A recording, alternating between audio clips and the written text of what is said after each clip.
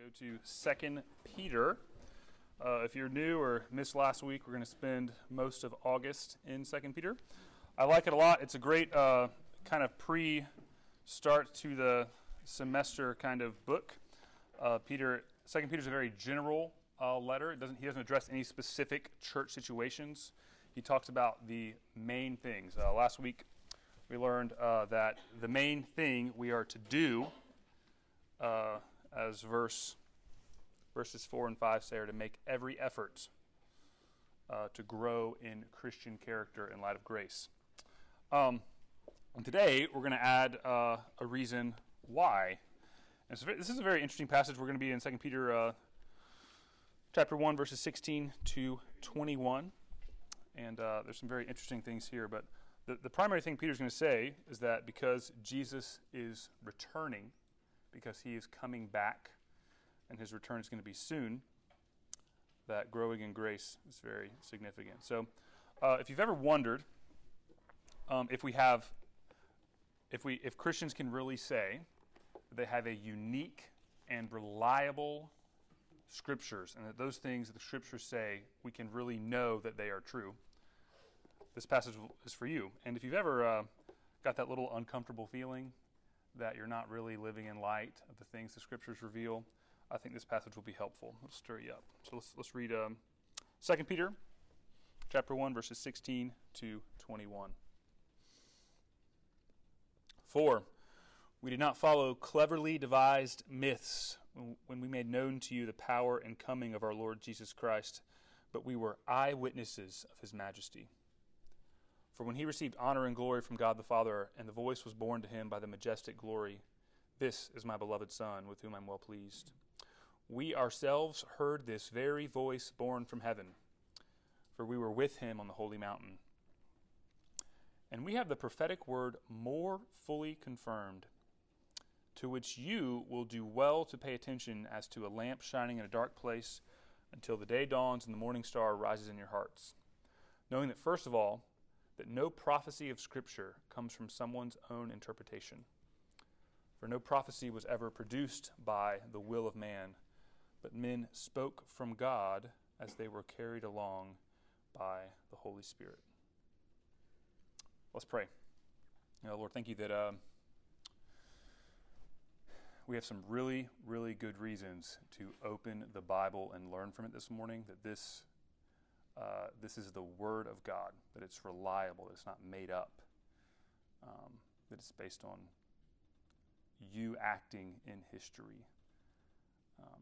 I pray this morning we'll be encouraged and challenged by that truth. In Jesus' name, amen.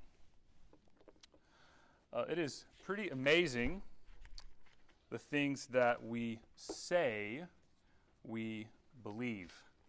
One thing that anyone here who has taken 8th grade science says they believe is that the Earth orbits around the sun, okay? And that the Earth also spins on its axis. And that's why we have day and night and seasons and all that kind of stuff, okay? The Earth orbits around the sun. Everyone believes that, I'm pretty sure, unless you're one of those crazy people who thinks it's flat. Anyways, we say we believe that, okay? But have you ever stopped to consider some of the implications of that simple fact that the Earth orbits around the sun? That means that every single one of us is on a rock suspended in space, traveling at 67,000 miles per hour around the sun, while also spinning at 1,000 miles per hour. We are a galactic major league curveball, right? Maybe even heading at a bat somewhere. Now, there's a good reason you don't walk around disoriented like you're on a roller coaster all day, right? And that's because you can't tell you're moving, right? If you didn't have science, if we didn't have observation, we would just think the Earth is still. However, it's very much the case that you are spinning through space, hurtling, if you will. And I think you should live accordingly. There are some things you should chew on, right? Just imagine that. Your existence is not this stationary, set, secure. You're flying through space right now, right? And God's just upholding this world in a way where you can't even tell. So we say we believe lots of things. We say it. There are some things in the scriptures that I think we are all guilty of saying we believe without ever really chewing on the implications. Just consider for a moment what is highlighted in this passage, that Jesus Christ one day, maybe today, will bodily return to the earth. He will come. History will end, right? Reality as you know it will be swept away, and all people will be before him. And if that moment is too late, your fate is sealed. It's either eternal joy or eternal misery for every person on the earth. We all, if you're a Christian, if you've opened the Bible, if you believe it, maybe you're new to Christianity, but if you've been around for a little while, that's a very common belief. Christians have believed it for thousands of years, 2,000 years, really.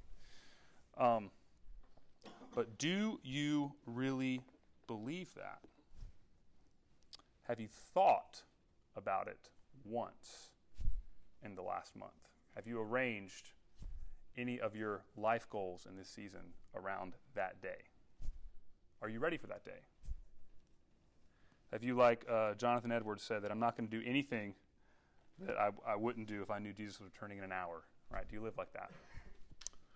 I think it's quite possible that the reason many of us are not motivated to do that hard work of Christian growth like we discussed last week is because we do not consider the weight and the reality and the possibility of Jesus' return in our lifetimes. So what we see in 2 Peter 1, 16 to 21 is Peter is going to give us some relentless logic. He's going to first tell us that the Scriptures are true. And then he's going to tell us that, well, if the Scriptures are true, then that means Jesus really is returning. And if Jesus really is returning, that means we should grow. Let's see the argument unfold. First, we see a reliable testimony. Look at verse 16. We did not follow cleverly devised myths when we made known to you the power and coming of our Lord Jesus Christ. In other words, we did not make this stuff up. A myth simply here is don't think about mythology or Greek gods, whatever. A myth here is anything that has been a story that's been made up to explain human existence. And Peter's simply saying that is not what our preaching has been, right? We actually saw things. We didn't sit around and decide what some moral truths would be. We didn't spend time with Jesus and kind of coalesce his teaching into a body of truth to make a church. No, we saw. We were eyewitnesses of God acting in history. Look what he highlights that he saw here. Verse 17, he's talking about the transfiguration. This is the story in Luke 9, Mark 9, and Matthew 17, where Jesus, looking like a regular dude, takes his disciples up onto a mountain and becomes radiantly white before them, and God himself speaks. But here's how Peter describes it. Verse 17, when he, Jesus, received honor and glory from God the Father, and the voice was borne to him by the majestic glory, "This is my beloved Son, with whom I am well pleased." We ourselves heard this very voice borne from heaven, for we were with him on the holy mountain.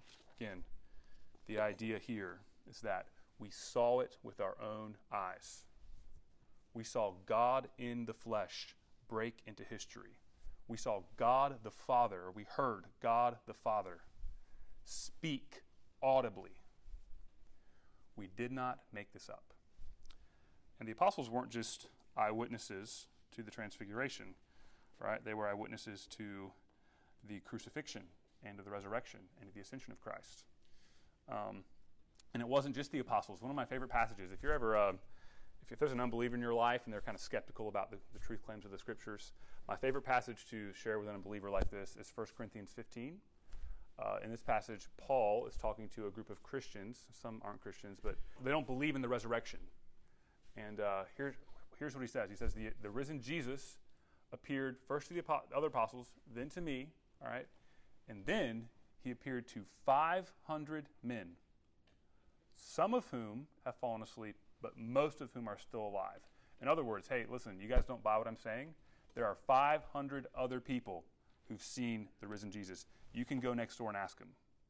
All right, the idea here is that the truth claims in this book are not based on guys sitting down and deciding that we're going to create a religion. They're based uniquely among all other worldviews on eyewitness testimony to God acting in history. And not only that, look at what Peter says next. This is kind of crazy. He says in verse 19, we have something even better than eyewitness testimony. Verse 19, we have the prophetic word more fully confirmed. So Peter here is referring specifically to all of the Old Testament prophecies about Christ. And again, Nathan taught for me. One of my friends did about 3 weeks ago, and he went through a lot of this evidence. But very briefly, all right, you have specific predictions written 600 to 700 years before Jesus was born about where he'd be born, about what he would do, about the fact that he would suffer and die in the place of sinners and rise again. If you need to go home and look this up, look up Psalm 22, look up Isaiah 53, read the book of Zechariah.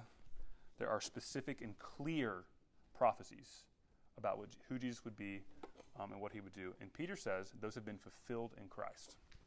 So, in summary, okay?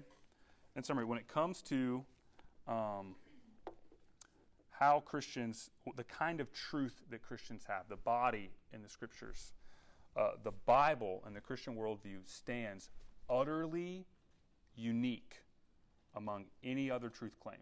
In fact, we could go. I'll just go there for a second, okay? Do you guys know the origins of Islam, one of the major competitors or whatever to the Christian faiths? Any ideas?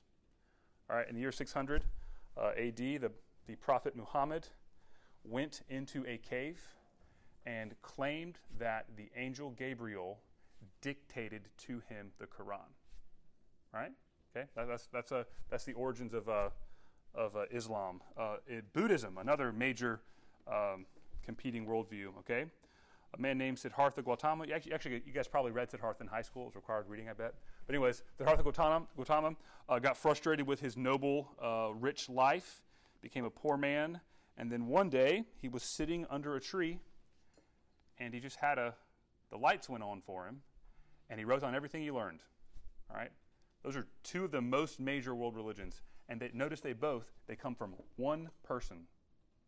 Right, one person, either claiming divine revelation or writing down what they think. Right. No truth claim, no world religion has eyewitness testimony, prophecies fulfilled. And I think even the craziest thing is that what our scriptures reveal is actually good news. Right? Most world religions reveal that we should work harder to be more like God, and He'll love us then. The scriptures reveal that no, actually we're rebels, right? And God, in His love to us, sent Jesus to save us, that God Himself became a man, right? They witnessed this. They saw Him die. They saw Him rise. And they saw Him teach that if you just trust Jesus, if you look to Him, if you turn to Him, you can be saved. And unlike any other truth claim, we have these things by way of eyewitness testimony and fulfilled prophecy. So, first application, I would just encourage you, in a day when there has really never been more, at least in America, kind of despising of the Christian worldview and scorning of it in the public square, and people just calling us idiots and saying, oh my gosh, I can't believe you believe this stuff, okay? I would just encourage you, in light of that culture we live in, do not be timid about what you believe about the Bible. Sometimes I think it's really it's tempting, especially maybe in your workplace. You're like, yeah, I'm a Christian, like I'm not gonna debate with you. I'm a Christian. It works for me, That's kind of how we kind of back up to that. Like it's been good for me. There's no real conviction or boldness. I want to say, guys, listen. There is nothing. If anything in the world is true, the Scriptures are true. Be confident in that.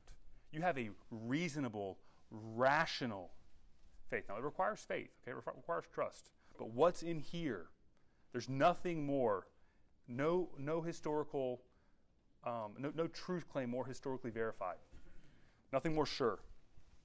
And second, have you ever considered that the other competing truth claims in our day are, verse 16, cleverly devised myths? Right? Don't be scared of evolution, guys. Charles Darwin observed some things about nature that I think he was right in his observations.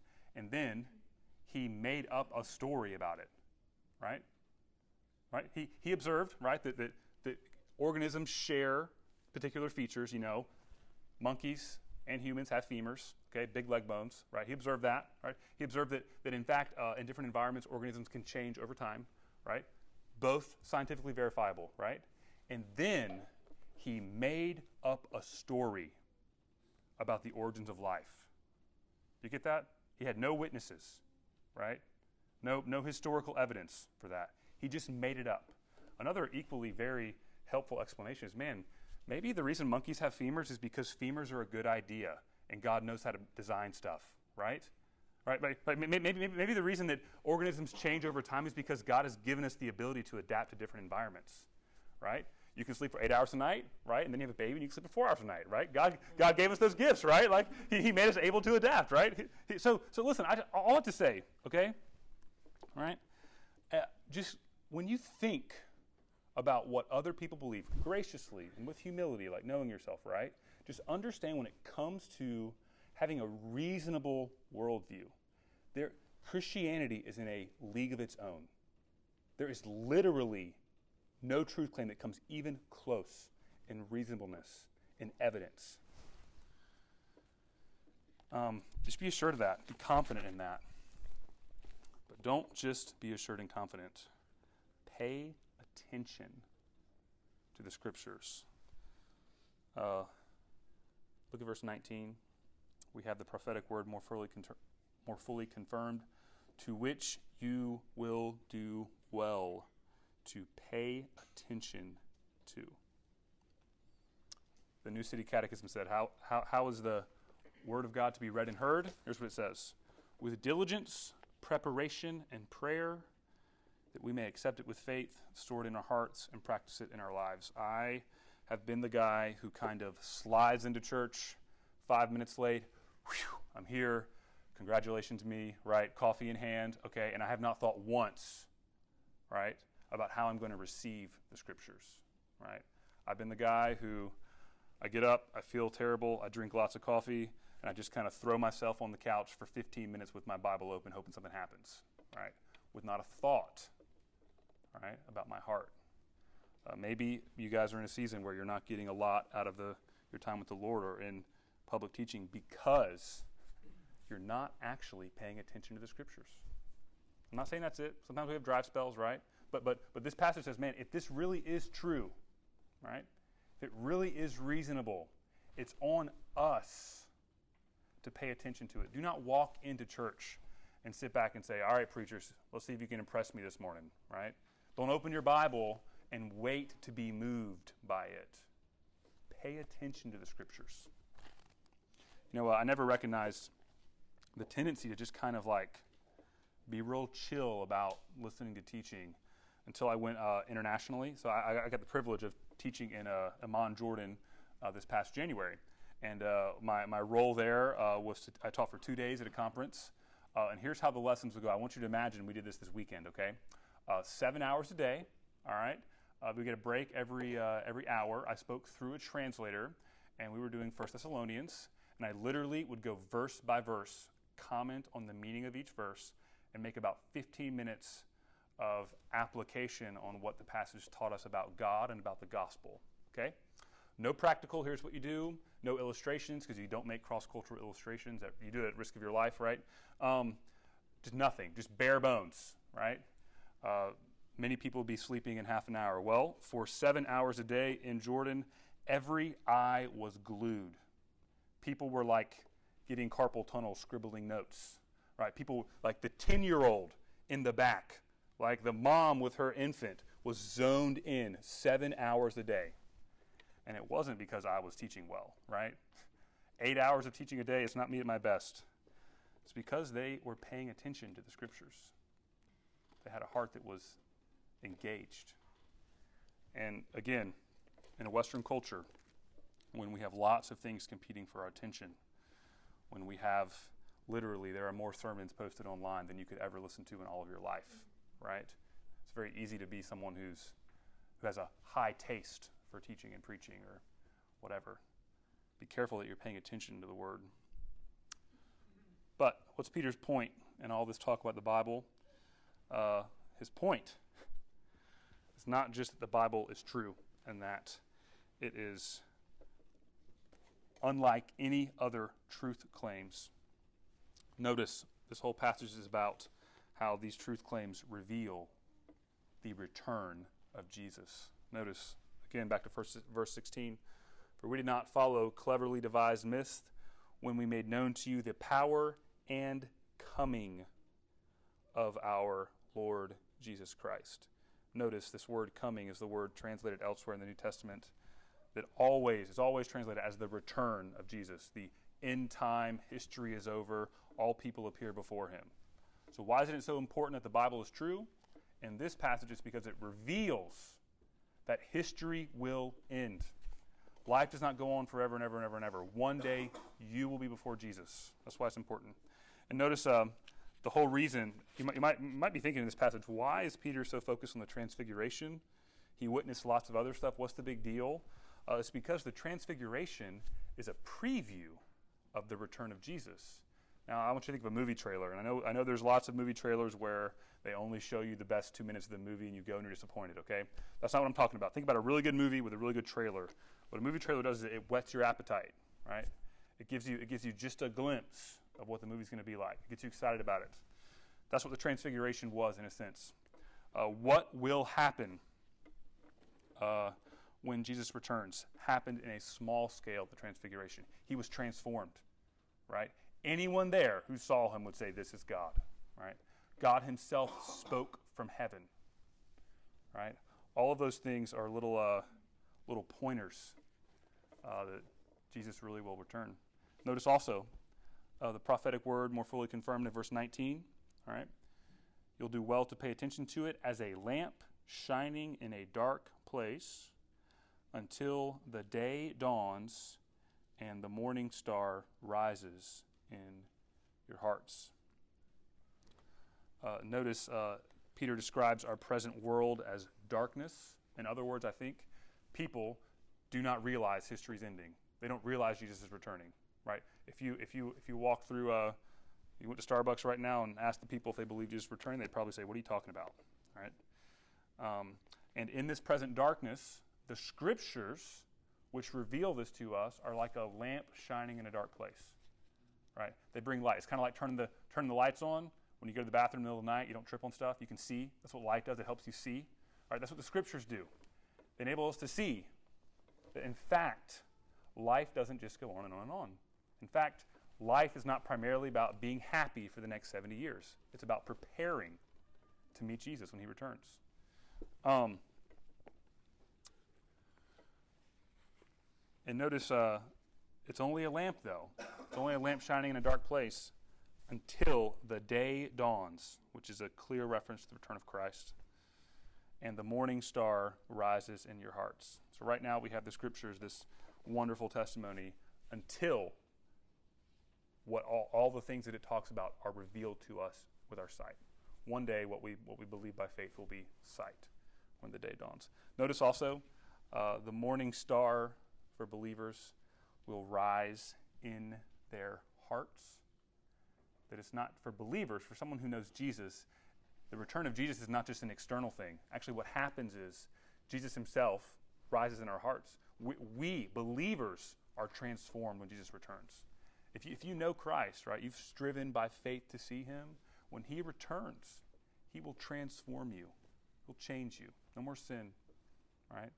No more dimness, no more lack of care, right? You're going to see him. You're going to enjoy him.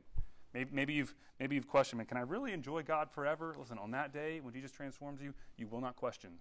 You'll be able to enjoy him forever. He'll make that in you. And I had a friend in college who said, I really do want Jesus to return, but I want to get married first. I want him to wait till I get married, which, translation is, no offense, this might be a little, I want to have sex before Jesus returns, right? That's a translation. I want to be a Christian and have sex before Jesus returns, right? That's the modern day translation. But anyone who says that, okay, who says, I want Jesus to return, but I would like this to happen first, they just don't understand that if you're a believer, if you know Jesus, his return to close history and to make you his own and to transform you, it is the best news there could be, right? Do you really want to go on living with your sins forever, right? Do you really want to struggle and plod along and deal with brokenness and eventually have your body decay and die, right? Do you really want that, right? When Jesus returns, all is well. It's a good thing. C.S. Lewis, I'm reading Mere Christianity. I love Lewis, but he said that one of the main businesses of life is to make sure that your desire for heaven does not get snowed under or laid aside. One of the most important things you can do as a Christian is to keep that day in your sights. So, here's my question for you. Most of you walked into this room saying that you believe in the return of Jesus. My question to you is, do you really believe he's returning soon? Do you really live like he could return this evening? I think the picture the Bible gives us is that we are like blind men walking towards the edge of a cliff. Right? We never know when we're going to step over. That's what life in this world is like. Do you really believe that? Is there an urgency in your life? And also, I just say, if you're struggling, right? Maybe you're exhausted, dealing with stuff. Don't you know there's an end in sight? Right? I'm a big believer. Sorry, I'm a big believer that I talk with my hands. Sometimes it hurts. I'm a big believer that you can do anything for a season. Right? There are a few things that you can't do as long as the season is limited, as long as you have an end in sight. Right? And I think one of the ways this truth really helps if you're struggling is that no matter where you are right now, in the big picture of what God is doing in eternity, it is just a season. If you're lonely, it's just a season. I can promise you that. One day you will not be lonely. Right? If you're exhausted, if your cup is empty, it will not be forever. One day you'll be full. Just trust that. Find some endurance there. So far Peter has said, the scriptures are true. They're true, unlike anything else. They reveal that Jesus is returning. All right? But there's one little last twist to the argument here. Notice verse 16 again. It starts with this little word, for. Whenever you see this word in the Bible, most of the time it translates this little Greek word that means whatever I'm about to say, okay, is the reason for what I've just said, right? So there's this passage in Mark 8 when Jesus says, take up your cross and follow me and die, okay? And there's these series of fours. Let's give the reasons, and the final reason is one day you're going to appear before me. The idea in that verse is you're going to appear before me, therefore, right now, the best thing, take up your cross and die. That's the idea here. So this whole passage is actually, it's just a reason for what we learned last week, that the main business of the Christian life is to grow in a godly character. As verses 5, 6, and 7 say, for this reason, make every effort to supplement your faith with virtue, virtue with knowledge, knowledge with steadfastness, steadfastness with godliness, godliness with brotherly affection with love.